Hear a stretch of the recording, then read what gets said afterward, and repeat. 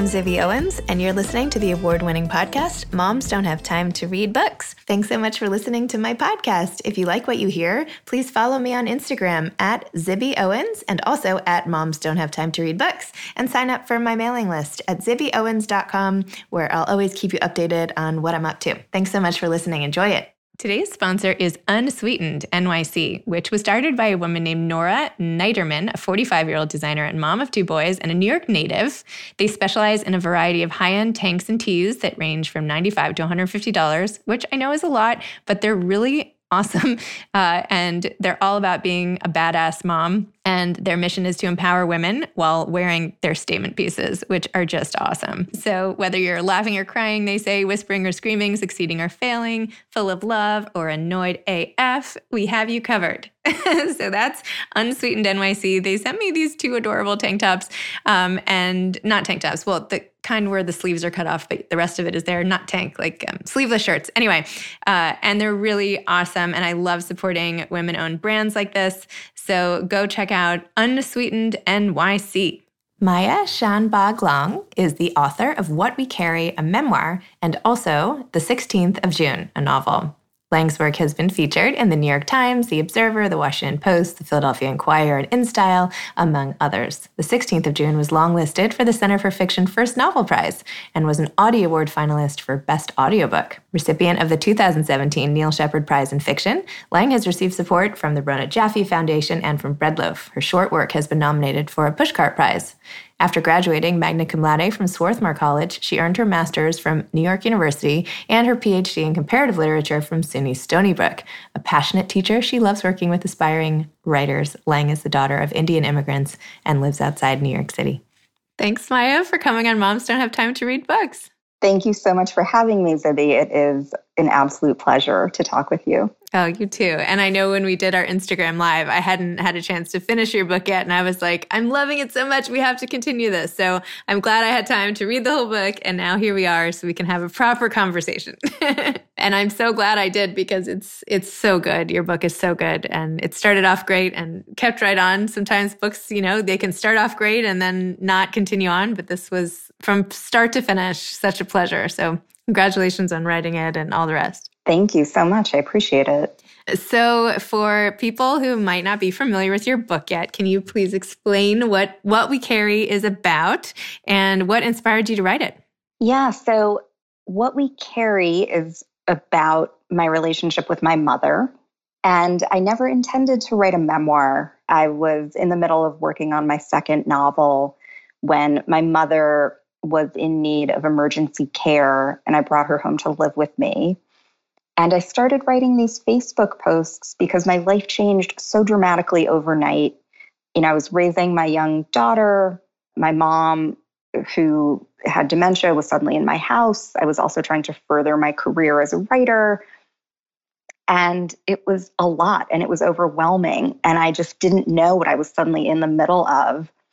And being able to just write a little post about an anecdote or about an episode with her or a little conversation we'd had was just a way of wrapping my mind around my experience. I couldn't tell the whole story, but I could tell these little anecdotes that just gave me a couple of lines and made me feel like I had some sort of grip on my situation. And an editor happened to see my posts and reached out to my agent and said, I think there's a memoir here. And I thought, oh my God, I could never write a memoir. And that same day, I wrote, I think, 70 pages. Oh my gosh. So it was clear that I did have all of this stuff sort of pent up in me that I needed to say. And I think I kind of hadn't given myself permission to really talk about it freely. And a lot of the material, as you know, is not so much about the day-to-day of caregiving. It really gets into who I thought she was versus who she turned out to be, and the illusions that I was carrying around in my head about her life and our relationship, and reconciling the past and the present. And it almost was like, as readers, we got to go through the process of your discovering all these things with you, because the way that you kind of slowly dropped in your discoveries of some of the things that your mother hadn't told you were like just like huge shocks to us. And you could see, like, I could read you being shocked, and then I was sitting there shocked, and it was like a whole thing. But in the moment when some of these things were happening, and I don't want to give anything away, and some of them aren't like life altering major revelations, but just anything that you take as fact about your parent when it turns out, or your own family, when it turns out not to be true, the whole, the foundation kind of rattles a little bit. How did you deal with each one of these little things as it chipped away at you? How did you, aside from writing about it, what were some of the things that you did to process those moments in your life? I mean, I think writing was the main thing, to be honest. My way of processing any experience has always been through writing. And what I think is maybe unique about this memoir is that I wrote it in real time. It's not as though I had years later and was that kind of removed from the experience and looked back and reflected. So I think if it has the kind of feel of like a, suspenseful story or detective story or something, like, I think that's because I was sort of piecing together my life and these realizations as they were unfolding. And, my other kind of coping mechanism besides writing was, of all things, weightlifting, which I talk about in the book. I needed some sort of outlet because I knew that if I didn't give that to myself, I would just succumb to the pressure, and it would, I wouldn't be able to be there for my daughter or for my mom. So I began weightlifting, and I basically just, fitness was completely missing from my life. I had like no relationship to my body at all. My whole world was just like in my head between my ears. And I went to the gym, and I just decided that I didn't want the experience of fitness to be a negative one. I didn't want it to be about weight loss or punishment or, I was bad the other day when I ate a brownie, so I have to make up for it now. I didn't want any of that. I wanted something that just felt like a complete release, and weightlifting gave that to me. And it ended up becoming this real metaphor for all that I was carrying around. And, weightlifting for me became this sort of exercise, not in picking up heavy weights, but in finally setting them down and giving myself permission to do that. And so I found it and continued, although in quarantine, of course, I'm not going to the gym, but it has become a nearly spiritual practice for me, I would say. Now you're just like lifting up your sofas. You're going to walk around, little like side tables go up in the air as we do our Skype, Nothing's heavy enough. You're lifting like hundreds of pounds. So it's like, you got to get a piano in there or something. But I loved your relationship with your trainer in the book too. It's Todd Isms. Was it his name is Todd, or did I mess that up? His name is Lewis. Lewis Isms. Sorry. Lewis Isms. And how he had all these expressions that you took to heart and had like 500 meanings in one, and were also about life. And then how at the end you realize he reminded you so much of your dad, which that one I kind of did see coming. Mm-hmm. But even though the book was mostly about your mom, I felt like a lot of it was about sorting out your feelings about your relationship with your dad at the same time. Do you want to talk a little about, if you don't mind, I know it was a very difficult relationship for you, but how writing the book helped you sort through what happened with him? Yeah, so my father was just a difficult person. He was controlling and rigid. He had a lot of ideas about women and girls and our place in life.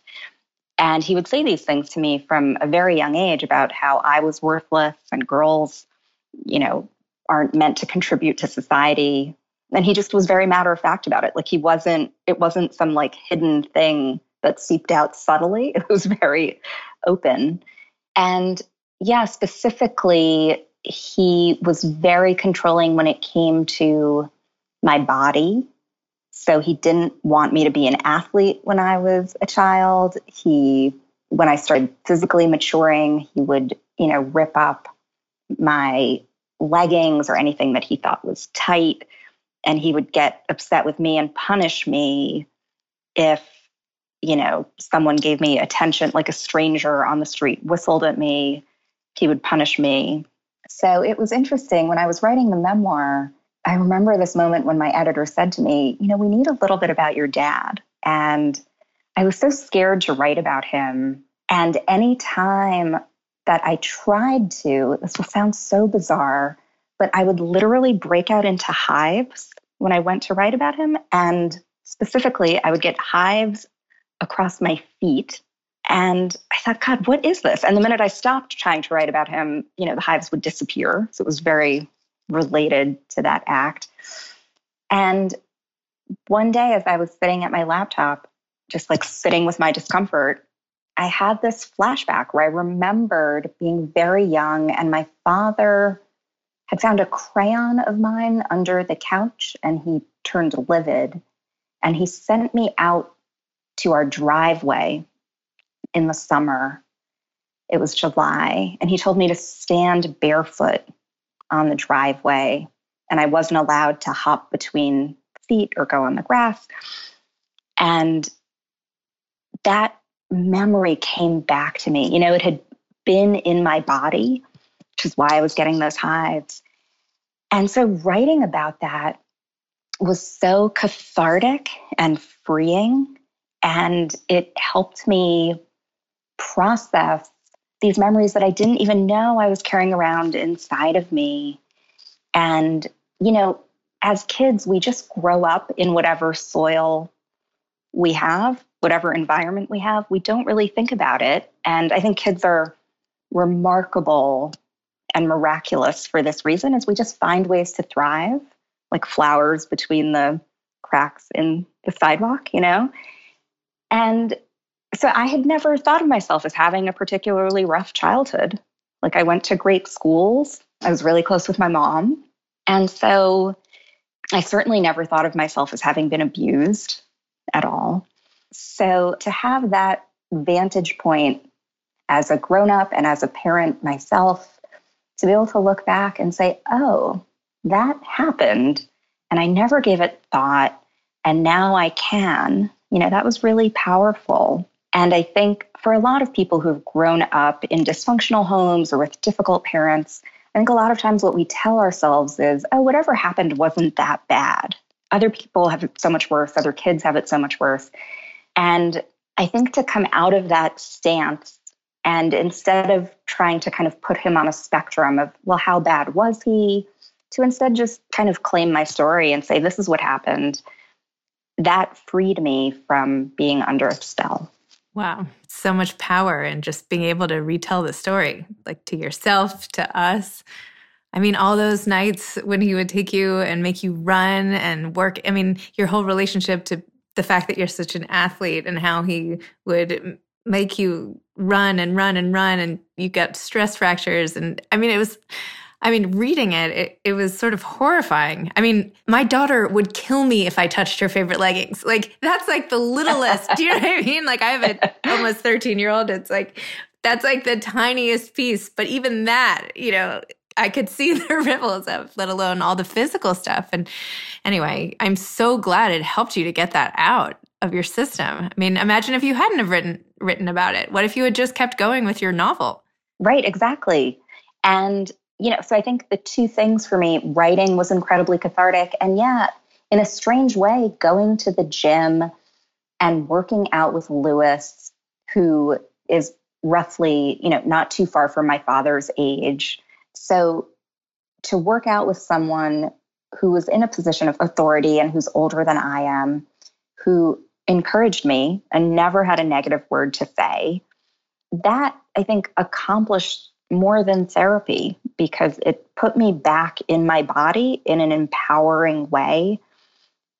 And that was so healing. Wow. This whole journey, I feel like I got to perch on your shoulder as you completely rehabilitate yourself in this book, including, by the way, just all the terrible stuff that people go through when they have new babies.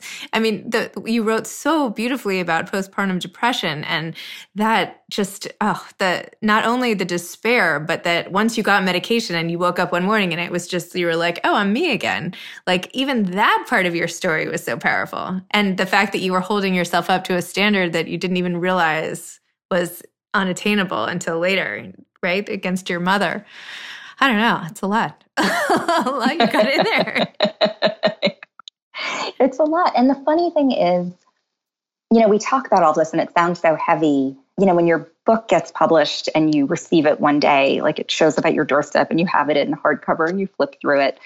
I was kind of looking through it thinking like, oh, it's funny that there's such short sections. And I think part of what it is that like, even though I was writing about these big, heavy things, I was in crisis as I was writing it, because I was caring for my mother around the clock. I was trying to be there for my daughter. So I wrote this book, literally, I would like take 15 minutes and like hide in my bedroom closet and just try and get one little chapter done and then come back. And so I think because I was in it while writing it, I didn't have the emotional bandwidth or capacity to write a long narrative. I sort of had to take it one little piece at a time. So I think that helped me through the writing. But it helped through the reading too. I mean, so many of your sections, like that's how people are consuming books these days anyway, right? We're the ones running off to the closet to read for 2 minutes or 10 minutes. Right. I thought the short chapters were part of what made the book so effective. There were like scenes, like it's like, it was very visual too. Like you're in a scene, you're in the doctor's, you're with your brother, and you go back and forth. I don't know. I thought it was really neat. How does this type of writing, I haven't read your novel. How does this type of writing compare to your novel? Or if you're going back to that other one, your next novel, like, do you write in the same way or how would you compare it? It's so different. It's such an interesting question. I think part of it is that when I was writing fiction, without realizing it, I had always been really writing about these things. The father whose love is unavailable, the mother who is mythic. And I'd been circling these themes. I just didn't know it. I didn't realize that I was revealing myself through my fiction. And one difference I will say is that when you're writing fiction, you have to kind of give yourself over to the artifice of it. You are creating this whole alternate universe with characters and a setting. And your goal as a writer is to kind of erase yourself out of the picture and just put the reader into that world. And with memoir, the interesting thing is that you can reflect as you're writing on the process as you're doing it. So I think knowing now what that's like, I mean, that requires a lot more vulnerability and it's scarier to do. It also just allowed me and enabled me to kind of get real in a way that I really hadn't done before.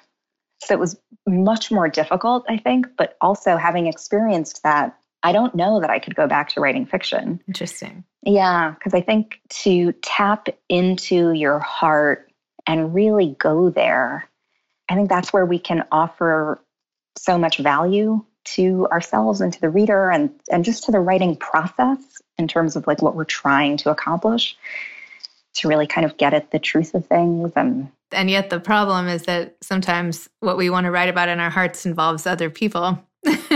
Like, yes, your mother had passed away when this came out, but maybe she didn't pass away. She's still alive. She's still alive. Oh my gosh, I'm so sorry I made that mistake. No, it's okay. One of the things I think about a lot is that I think with Alzheimer's, there's kind of a double grief. Like you lose the person through the disease because they slowly, as their sense of self fades away, as their memories fade away, you're left with this kind of shell of a person.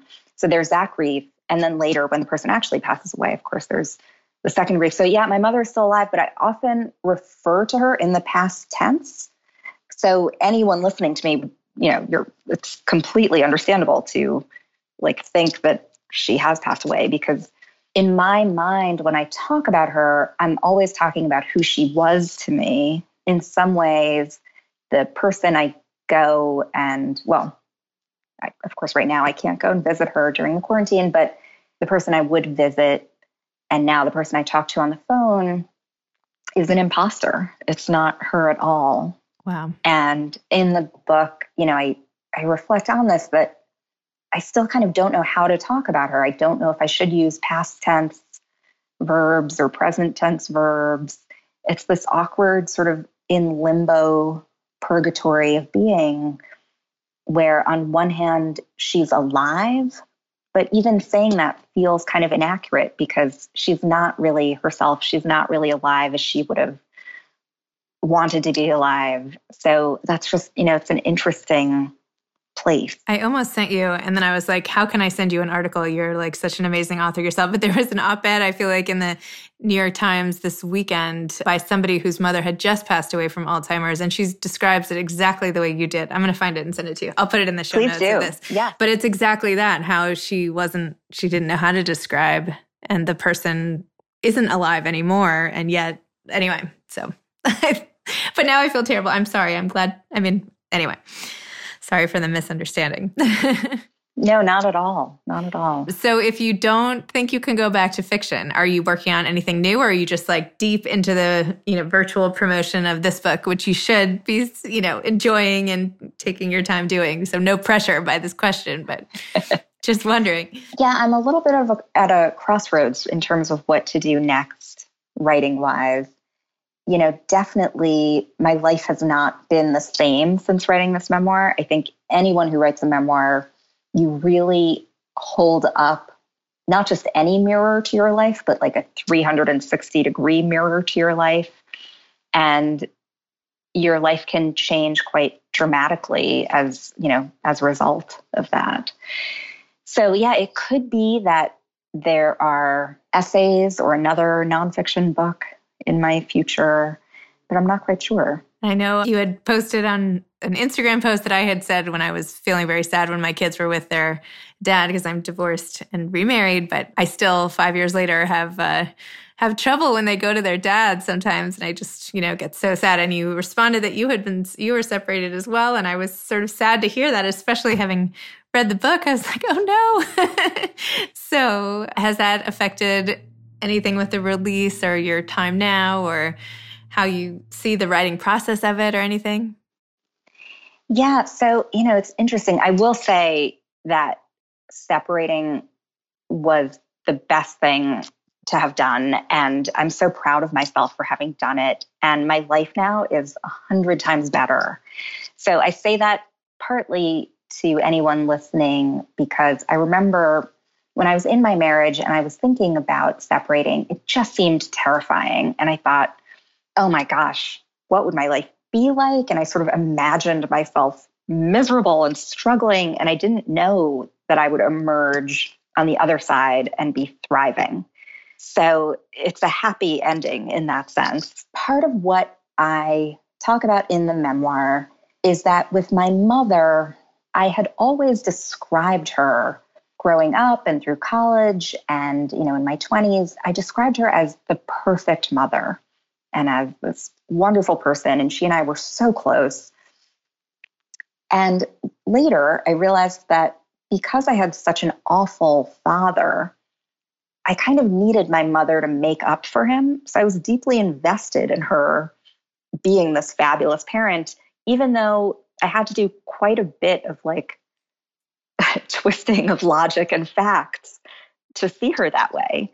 So I would always describe her as this wonderful parent, even though she didn't necessarily always do things to warrant that. And even when she could be quite sort of absent and negligent, I always found ways to think of her choices as being in my best interest. But really, it was this illusion. And it was a similar thing I did with my husband, where in the book, I describe him as being wonderful and supportive, even though one thing my editor kept saying to me when she was reading this, she would say, well, where's your husband in all of this? Like, you seem so alone as you're dealing with motherhood and postpartum depression and your mother's Alzheimer's disease. And, you sound so isolated. And I think there are actually a lot of women who feel that way in their marriages, where you're with someone and on paper you have a partner. And, for me at least, especially compared to how my father had been, my husband did seem incredibly supportive and wonderful, because by the yardstick I was accustomed to, the absence of violence, the absence of a temper, the absence of, verbal and emotional abuse. I just thought, oh, this is great. This is support.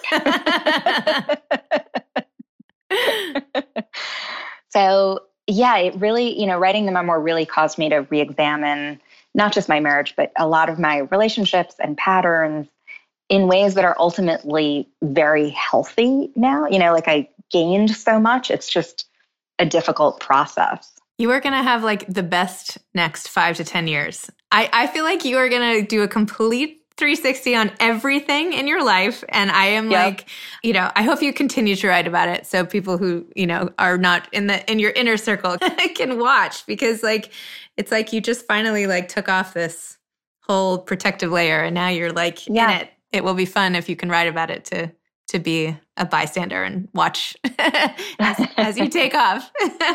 Do you have any advice for aspiring authors now that we're nearing the end of our little chat here?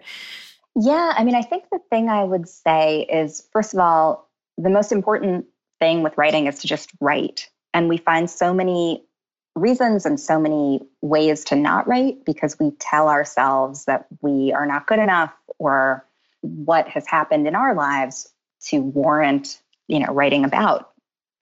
So I kind of think, I almost imagine writing as a chariot with 2 horses in front. Plato had this whole theory about the human soul being a chariot with 2 horses.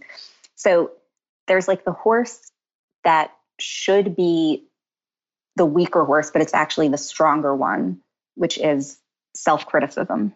And then there's the other horse, which should be the stronger one, but it's the weaker one, which is our instincts as writers. And so I think if you can find ways to recalibrate the horses to tame the self-critic so that it doesn't take over, and to feed your instincts to bring them more to the forefront, that's how the writing moves forward. And I think when you hear that voice pop up that says, who do you think you are to be trying to write? Or, what do you think you're playing at? However that voice speaks to you, to just recognize it and say, oh, that's that horse taking over when it doesn't deserve to, and to sort of put it in its place.